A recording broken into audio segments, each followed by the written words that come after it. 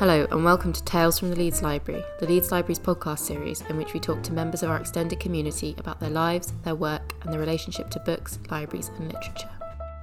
Founded in 1768, the Leeds Library is the oldest surviving subscription library of its kind in the UK, and throughout this series we'll also be diving periodically into the library's rich history to find out what makes us and our members one of the most interesting and unique cultural institutions in Leeds and the UK. Sarah Brooks is a writer currently living in Leeds. She attended the Clarion West Writers' Workshop in 2012 and has had stories published in magazines including Interzone, Strange Horizons and Strix. She won the 2017 Bear Fiction Short Story Prize, the Walter Swans Short Story Prize in 2017-18 and the Lucy Cavendish Fiction Prize in 2019. Sarah works in East Asian Studies and she helps run the Leeds Centre for New Chinese Writing.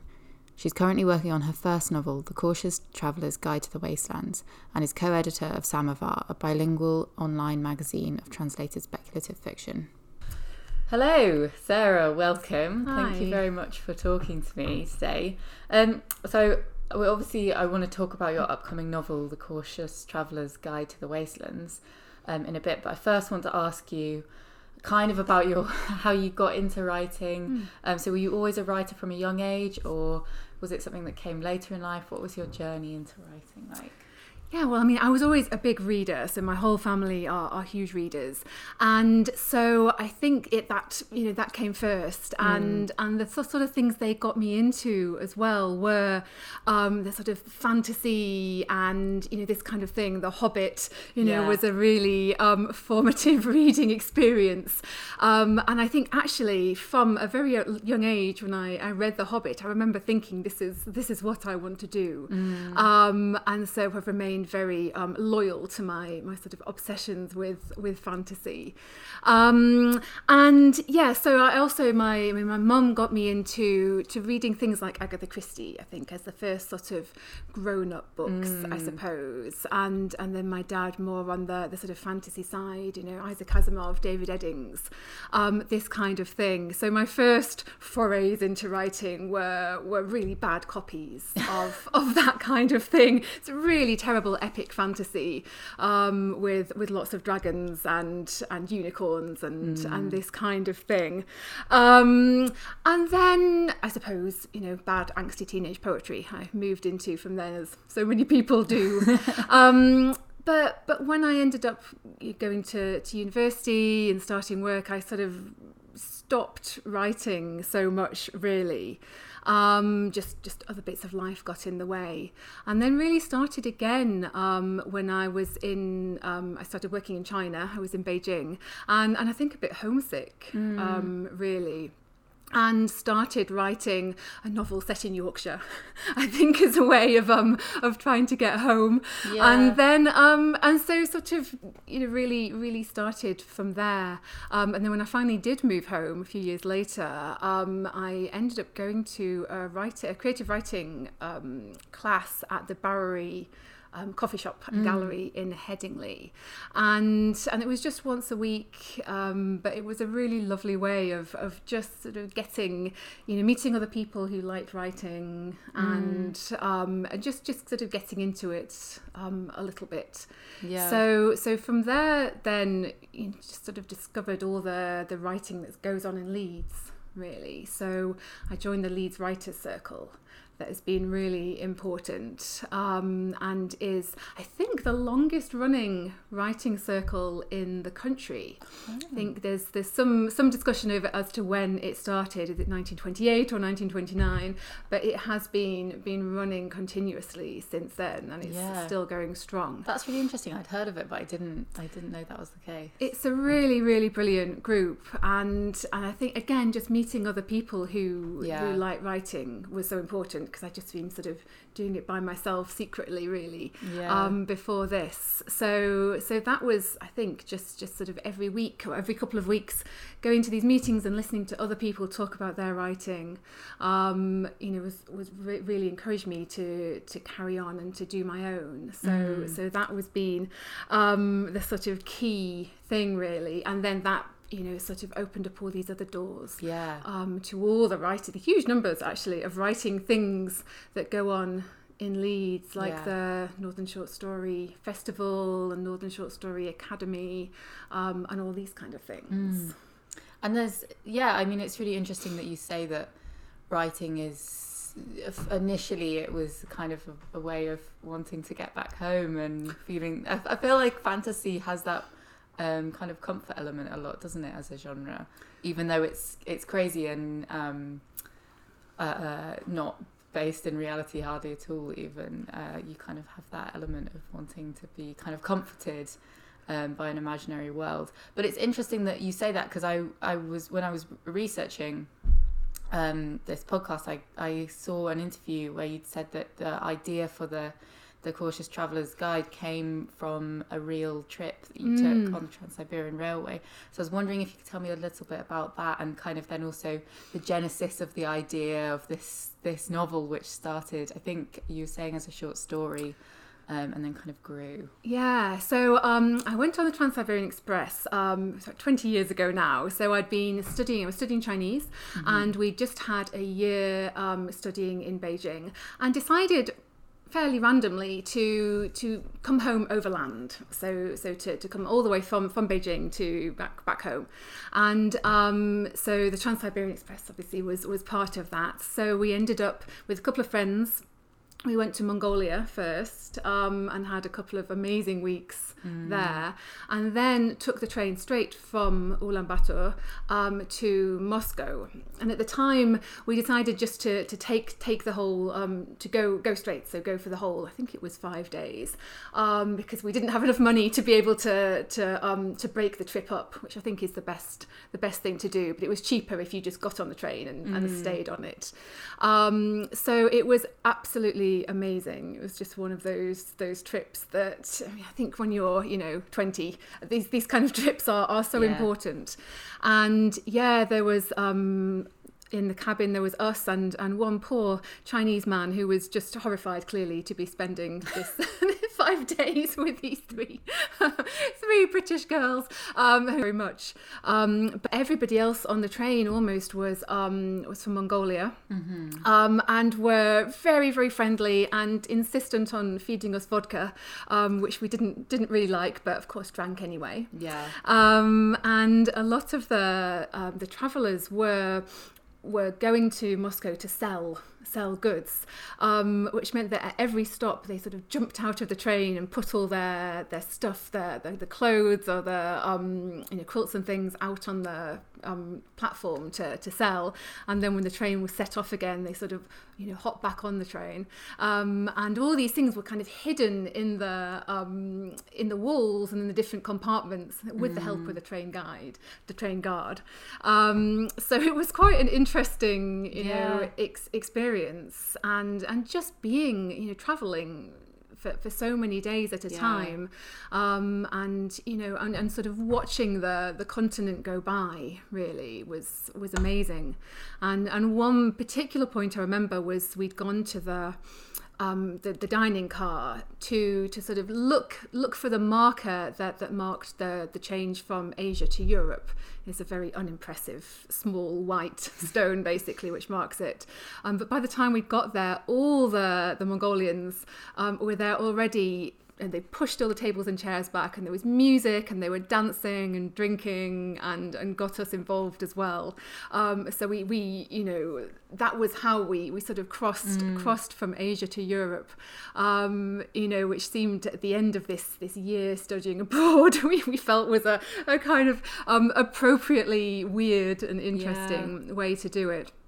And then got back home and things carried on, and I didn't really think about using this in a story until quite a few years later, let's say, when I'd started writing again. And I ended up going to Clarion West, it's called, which is a workshop in Seattle in America, for science fiction and fantasy writers.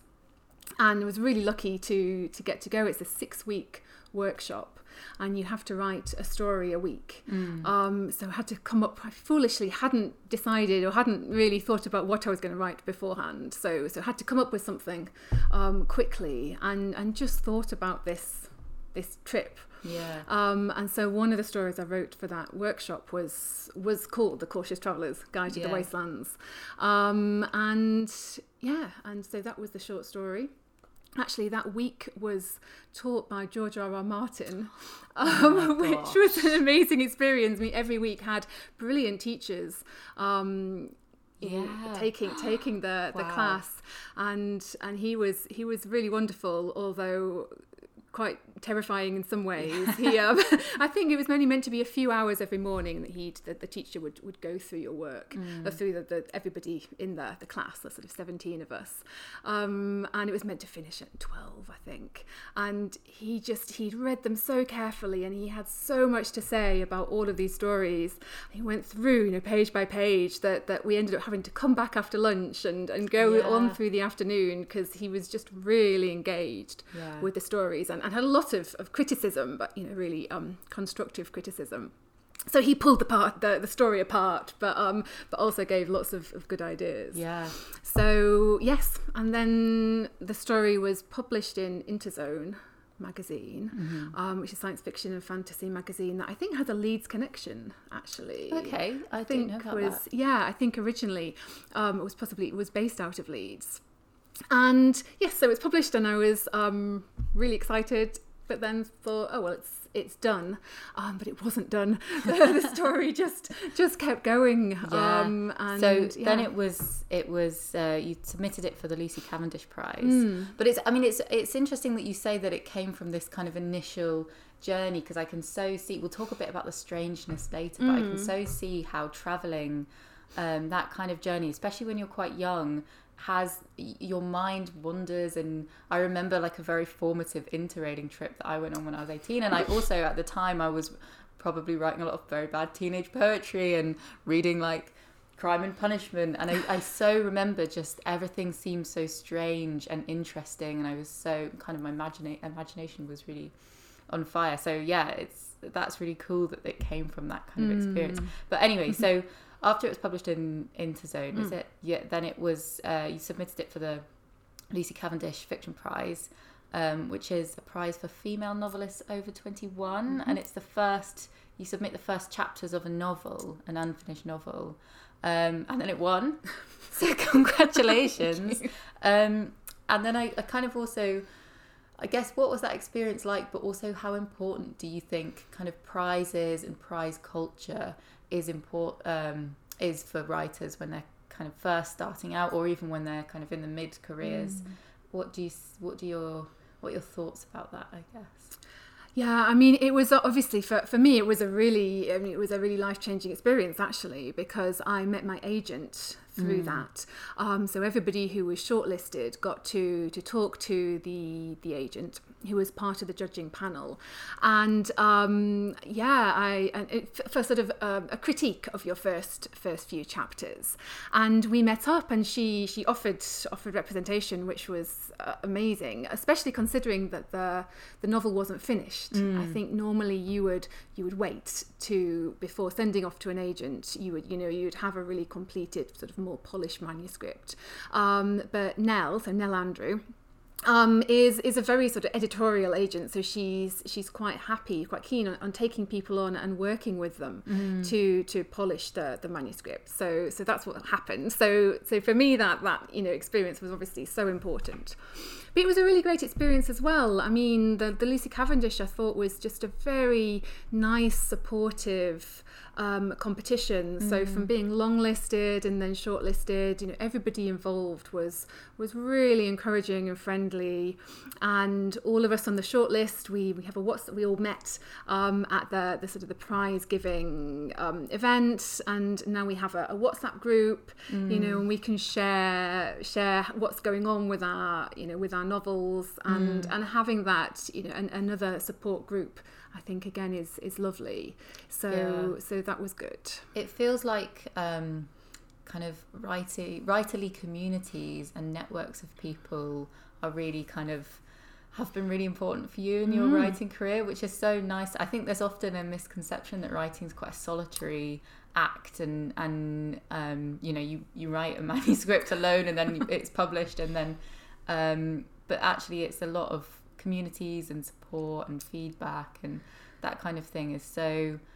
I think the more and more I talk to writers, that it comes across as kind of one of the most important aspects of it in a way. Absolutely, because we do spend so much time alone in our room with our laptop that I think you need that community, support, but also to help you get better, really. And so, and to get back to your question about the benefit of competitions, I think that definitely can be part of it. That you feel that you are engaging with a broader community.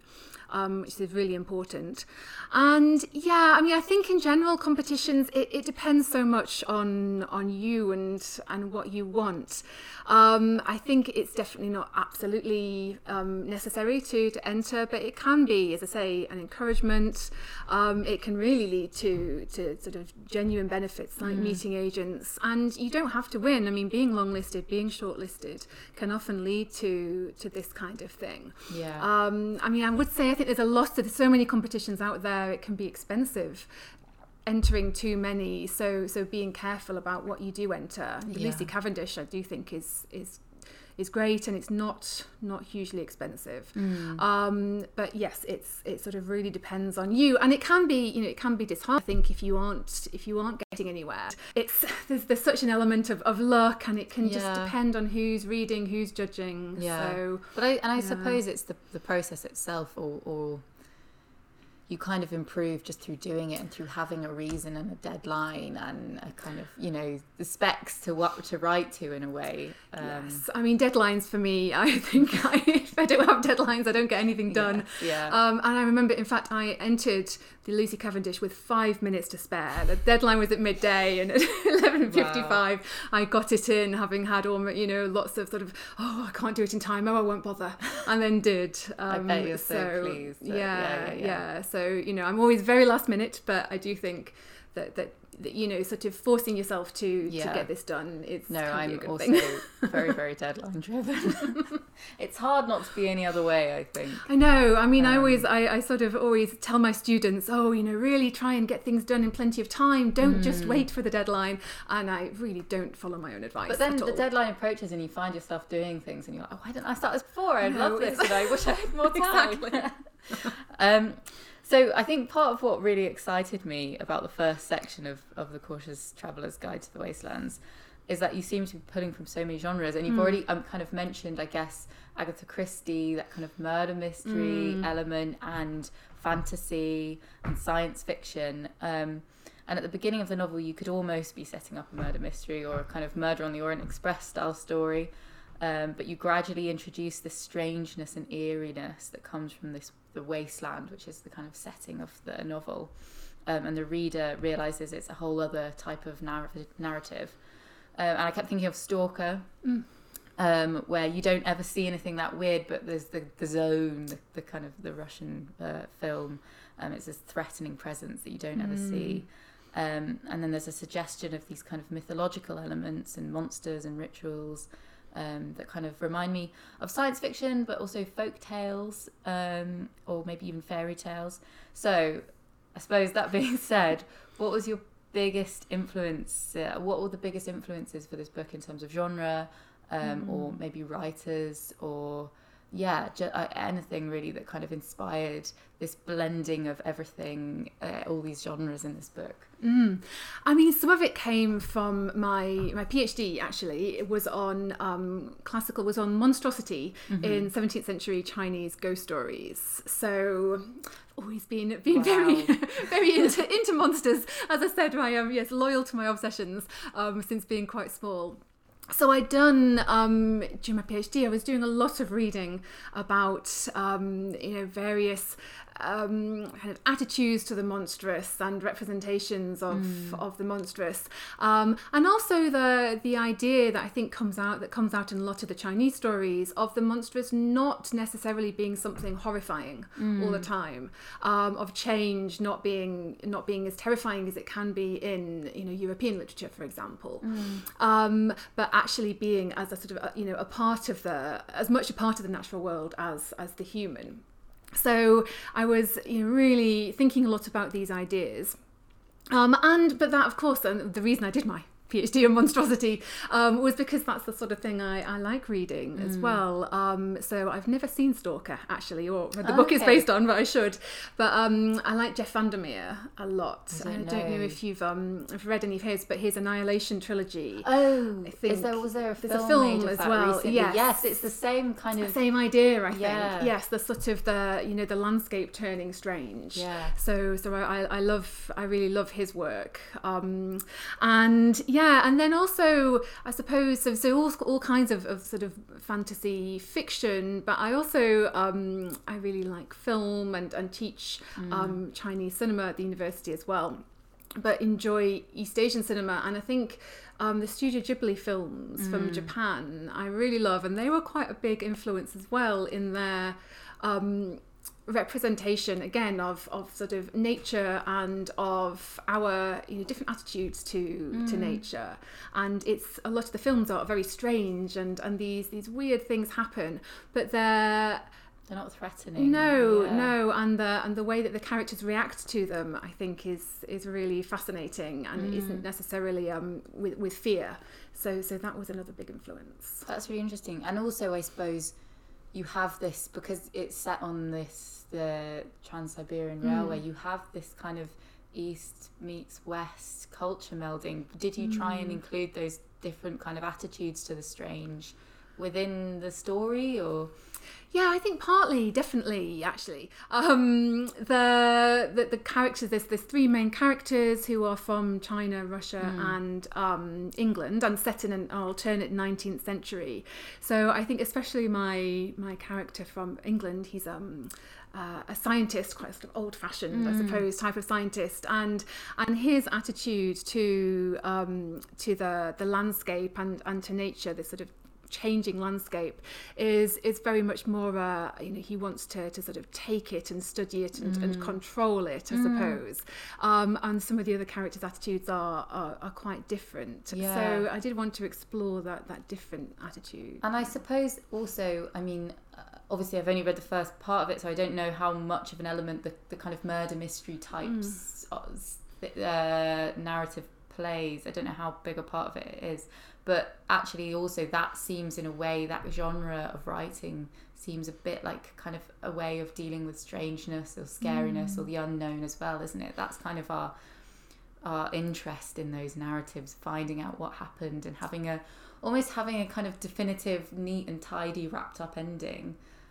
Whereas I suppose maybe it sounds like these Chinese fairy tales and monsters, it's a bit the relationship with the strange or the threatening is a bit less kind of clear cut and black and white, maybe. Yeah, I think that's exactly right. That they're seen as, or the strange, I think certainly in Chinese tradition, is seen as much more part of the world, and so people's attitudes to it, they can, it can still be something terrifying. And there's plenty of the 17th century ghost stories that I looked at that are quite scary, but also there's lots of them that are relationships or romance even between the human and the supernatural.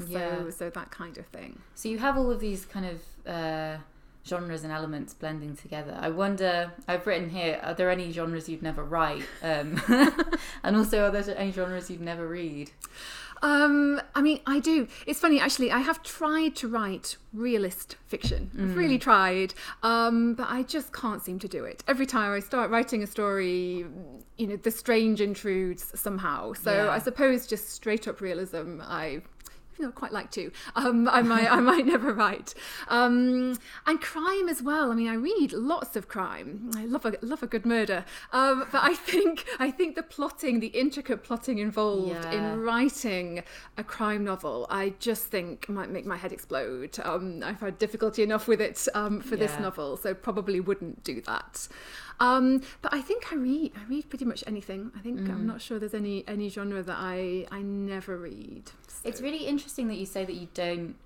I mean, I suppose it makes sense that the strange always creeps in, but actually I like how subtle the elements of strangeness are. At first in this kind of the beginning of this novel, it takes a while for things to get kind of weird, and it takes a while for you to realise that actually this isn't just a kind of a realist narrative. It's actually set in a kind of alternate universe. And actually I read a piece of writing that you did for Strix called The Dragons of England, which I loved, which is amazing, which is this, it's kind of is it prose poem?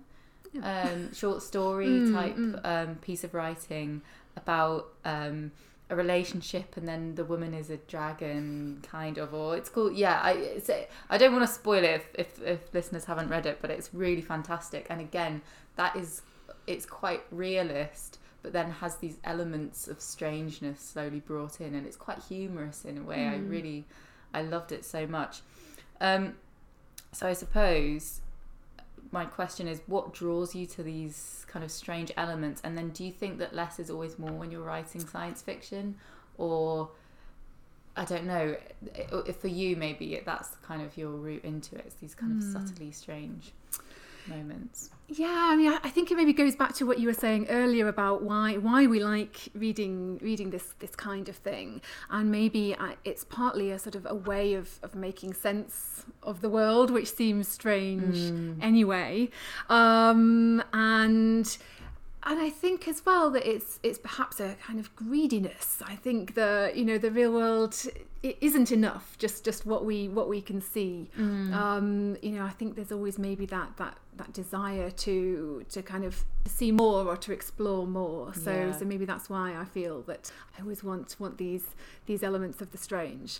And quite like again, stories that are not just completely fantastical but are grounded in reality. I mean, but I think often, like the idea of the uncanny valley, right? The kind of the closer you get to almost looking human, the weirder and more disconcerting it is, or almost the closer you are to almost being realistic, the weirder those strange elements seem. Exactly, yes. When you're in a world that's already strange and it's a different world or a different planet, you sort of think, okay, well that's to be expected. But when it's our world, but it's the familiar turned strange, as you say, I think is very, it is unsettling, but also just really fascinating. Yeah, because that is, and that's why it reminded me of Stalker, the film, a bit, because it is that kind of very, almost at first not noticeable weirdness that's really kind of sets your teeth on edge, but in a really kind of enjoyable way to read.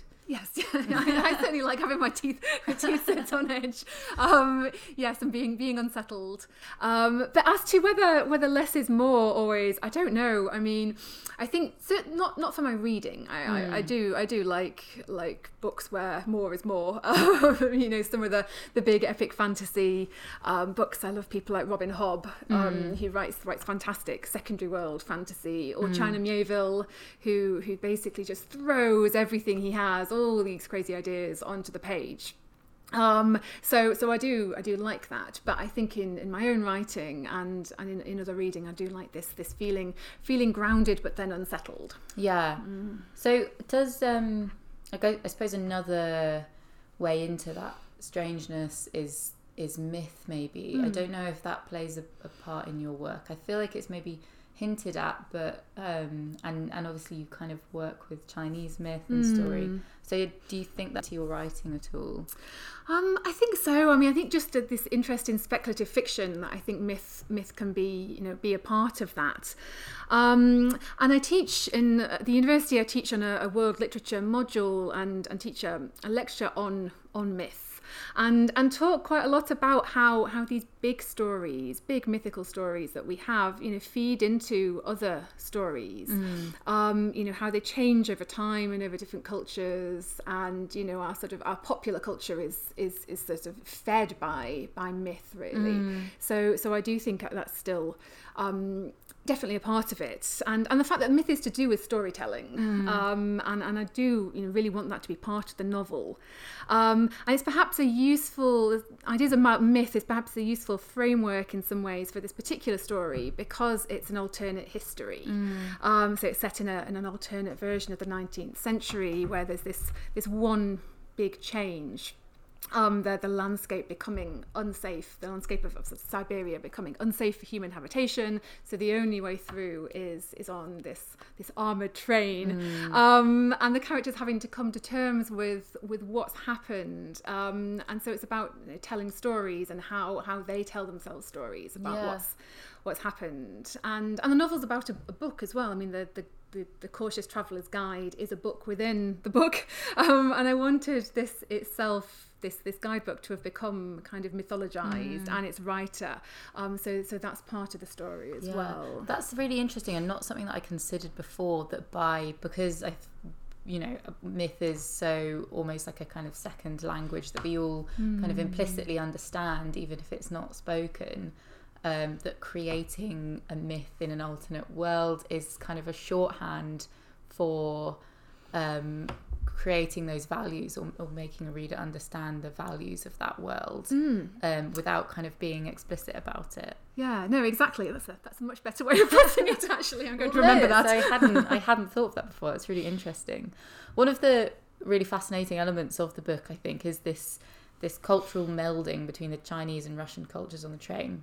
I've talked a bit about it before, but I know that you have lived and worked not only in China but in Japan and Italy as well, and you co-edit Samovar, am I saying that right? Yeah. Which is a bilingual online magazine of translated speculative fiction. So I suppose, can you tell me about your own experience with this kind of in-between cultures, cultural melding, and then what is it that draws you specifically to that? What do you like about working or writing those kind of narratives that explore that? Yeah, I mean, I think again, it's partly curiosity and this sort of greediness, really, to see as much as possible. And I've been very lucky to live abroad, to work in these different places, and I think that experience of living abroad, really changes the way that you see your own country and that you see where you are at that particular place. So I started off doing Chinese studies, and I'd lived in China, and then went to Japan straight after graduating, and so of course experienced Japan through the lens of what I'd learned of China and of the Chinese language, and then kind of starting to learn Japanese, so learned it in a very different way to people, I think, who were learning that first. So I think that that way of thinking is a really good thing, actually, and I realise how lucky I've been to live in these different places, but I think they're just books and stories from elsewhere as well can also give us some of that experience, can open those doors, and to sort of to try and understand these different ways of living and thinking, and different cultural traditions and myths and stories. Yeah, and I suppose, I mean, you have just slightly answered this question, but why is it important for us to expand our reading outside of our own language, and what can we gain from opening up our minds / libraries to literature from other countries? Yeah, I mean, I think, as they say, all reading is it's acts of empathy, right? It helps us empathise and understand, and so I think that is really important for us to get outside our comfort zone as well, and to see what else is out there. And I mean, as a country, I think we don't have a huge amount of translated fiction compared to other countries, but getting more, I think, actually. And there's all sorts of, I think there's a real movement at the moment to translate more and to put more emphasis on translation and on the translator as well. Yeah. There's this movement to name the translator on books, because quite often they're not. So this, I think reading, taking advantage of all this movement is really important, and in the north as well. I mean, people like Tilted Axis Press and Comma Press, I think, are publishing more and more translations. Comma Press looks at short stories, so having taking these opportunities to read outside our own culture and language can just open our minds, really, as readers, but I think as writers as well, it's important to be able to experience different narrative traditions, that we get very pulled into a certain certain narrative structure or expectations in English language literature, that that we kind of close our minds to these other traditions. Yeah, and I think right. reading can be really great to see how stories can work in different ways. Yeah, no, you're right. We had really recently actually a poetry and translation event here, and it was 2 translators and then the poet who he read his works in French and then they translated them in English, and then he talked about kind of which, I mean, it was amazing to have both of them and to have the poet and then also the translators have their kind of put their different kind of spoken emphasis on the poems, but then also to hear about his history and all the kind of background and cultural history that went into writing those was so fascinating. And it was a really interesting talk. I think it made me think a lot, but I think, you know, poetry in translation is kind of more, see more and more of it around, I think, which is really fantastic. Yeah, exactly. And I know there's the sort of the idea, oh well, you can't translate poetry or whatever, you're losing something by reading. But I think that in whole translation. process is so interesting to think about, and actually in a way I think it makes you you kind of get more out of it in a way, because you are forced to do the work of the poet and the translator and really deeply think about the meaning more, I think. And I know Comma Press have a book of, it's Iraq plus 100. I don't know if you, it's like speculative fiction of Iraq writers imagining what their country will look like 100 years in the future, which is really cool. So that's science fiction in translation. Exactly, which is absolutely great, and they've done some ones in some Chinese as well. The Book of Shanghai is really good. That's got some sort of horror almost and science fiction in it. So yes, so I do think it is really important, but also to know that we are reading a translation, and so we're seeing hybrid form. You know, it's the translator and the writer together. I'm thinking about kind of what is lost in there, and then what is also kind of gained. Yeah, it's so interesting, and I think obviously one element of that is language on a technical level, and you obviously speak Chinese, and there's in the book there's a Creole that they speak on the train, which is you call rail how. It's the language of the train. So I suppose as a writer and as an editor of translated fiction, what interests you specifically about language as it travels from one culture to another, and did that kind of play a part in the writing process for this book, or less so? Yeah, I mean, I've thought a lot about it because of trying to sort of think about what they would talk on a train, on this train, because it's the Trans-Siberian Company in the novel is sort of run by Russia and China, and so there's this sort of melding, and they use a lot of English as well as a kind of neutral language.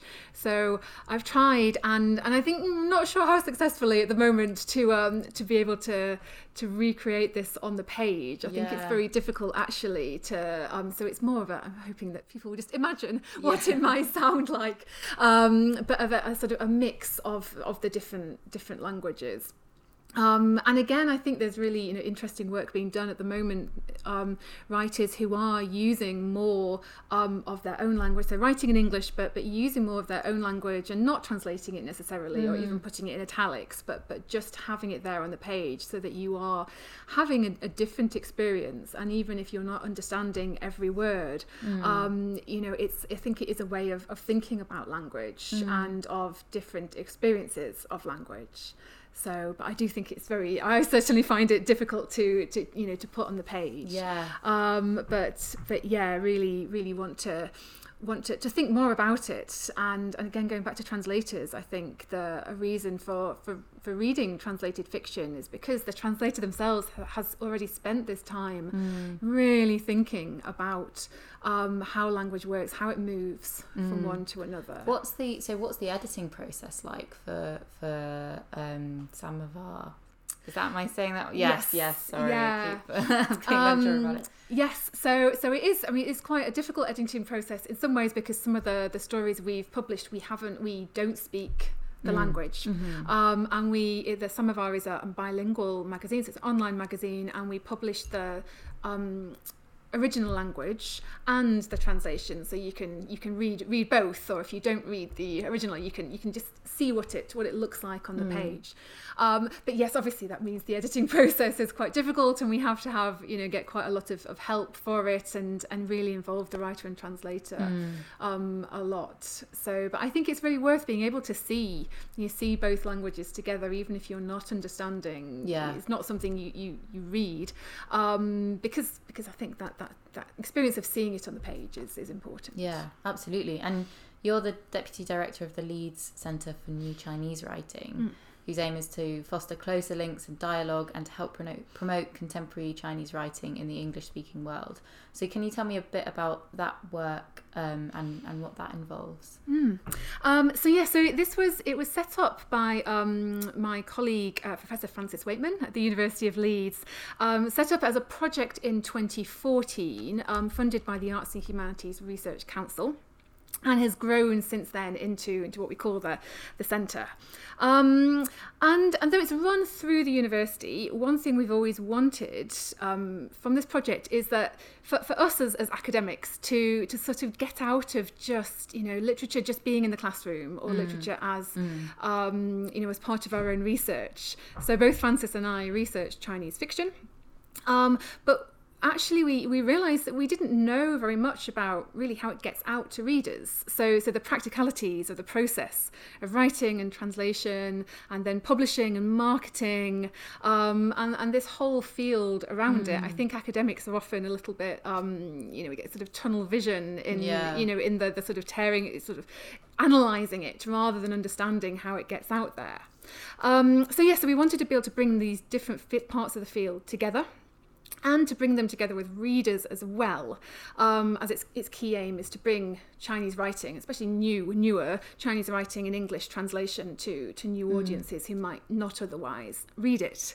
And I think maybe one of the problems with trying to broaden our reading horizons is it's just kind of quite bewildering, really, to know where to start with something like Chinese literature.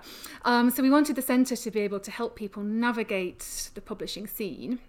So we've got a book club, an author of the month, where we have a short story in both the original Chinese and the English translation.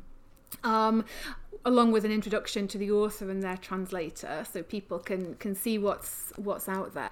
And we also run events where we invite authors and translators to Leeds. And in fact, hopefully we're having a couple of events here at the Leeds Library in autumn. We're trying to arrange that at the moment. That's so exciting. Yeah. And a book review network as well, where people can sign up to get books in translation and write reviews for us that we put on the website. And then hopefully these reviews, all together will be a way of helping people, read what their read what their thoughts are, and help them again to sort of navigate this sort of slightly confusing field. And then finally, we've got a translation competition every year, and we've just launched a new journal, which is having more sort of academic articles as well as interviews and things like that. So lots going on. That sounds amazing. Yeah. So I should say as well, what's our website called? We're writing Chinese at leeds.ac.uk. So you can find us. Amazing. And that sounds like a perfect way for someone to get into reading kind of more contemporary Chinese writing, I suppose, because that is often the hardest, actually, to find out what's kind of current and good. And I mean, it's always easy to find the classics, I guess, but for those people who have not ever dabbled in Chinese writing before, are there any classics or anything really that you would recommend as kind of a starting point? Yeah, so I mean, I would definitely say look at our website and the book club. I mean, some of my favourite authors that we've featured and that I think would be really a good place for people to start. There's an author called Yange, Yange. She's a very young writer. And she's done short stories and books translated either by Nikki Harman or Jeremy Tiang. She's just really sort of fun and lively. Her book Strange Beasts of China has been really popular recently, so I think she's great. Dorothy Che, so Che is TSE, from Hong Kong, writes sort of weird, strange short stories that I think are really fascinating. So if you like the uncanny or the strange, she's definitely, have to write that down. She's definitely someone to look at. And again, her translators are Nikki Harman, and Natasha Bruce as well has translated Dorothy's first novel into English, which is coming out with Fitzcarraldo Press, I think, in the spring. Blue ones. Yes. Beautiful, yeah. beautiful So covers, very excited about that. If you want, I mean, short stories I do think are a good way in, and again, sort of on the speculative science fiction side, there's a new collection of stories called The Way Spring Arrives, which are speculative fiction, science fiction, fantasy, ghost stories, which has just been published by Tor, edited by Regina Canyu Wang and Yu Chen. And I think that's a really good collection. So a good way for people to, a good start and to see what kind of writers are out there. And I should as well mention for the classical, Pu Songling is who I wrote my PhD on. So this is the 17th century ghost stories that are, I think, brilliant. They're about fox spirits and ghosts and giant scorpions and other weird things. And they're very short stories, but really, really enjoyable. And that's translated by John Minford, and his Penguin Classics version is very good. Wow, I will try and link as many of those as I can, actually, probably in the description of this. So for listeners, keep your eyes out. Thank you so much for talking to me. I'm so excited for 2024. It's quite a wait. Yeah, the Cautious Traveller's Guide comes out then. So finally, I suppose, what are you working on at the moment, and how can we find out more about you? So you mentioned the New Chinese Writing Centre's website. You've got a website as well, I think. Yes, I think my website is sarahbrookswriting.co.uk, and there's links to my short stories and things on there. And I'm currently doing the edits for the novel. So that's, as you say, it's going to be published in 2024 with Weidenfeld and Nicholson. So just sort of working on the last bits there. And then on book 2 as well, which is going to be another alternate history. Yes. Wow, so is that going to be set in the same universe, or will that be slightly different? Yeah, it will be different. Okay. So there might be a few points of connection, but it will be different, and that's set in England this time. Yeah. Wow, that's so exciting. Okay, well, thank you so much for chatting to me. This has been a podcast from the Leeds Library. Links to more information about our guests and any works talked about can be found in the description. If you'd like to find out more about the Leeds Library and any of our upcoming events, please visit our website at www.theleedslibrary.org.uk, or you can follow us on Twitter, Instagram or Facebook at the Leeds Library. Thank you for listening, and keep your eyes and ears peeled for more tales from the Leeds Library in our future episodes released every Wednesday.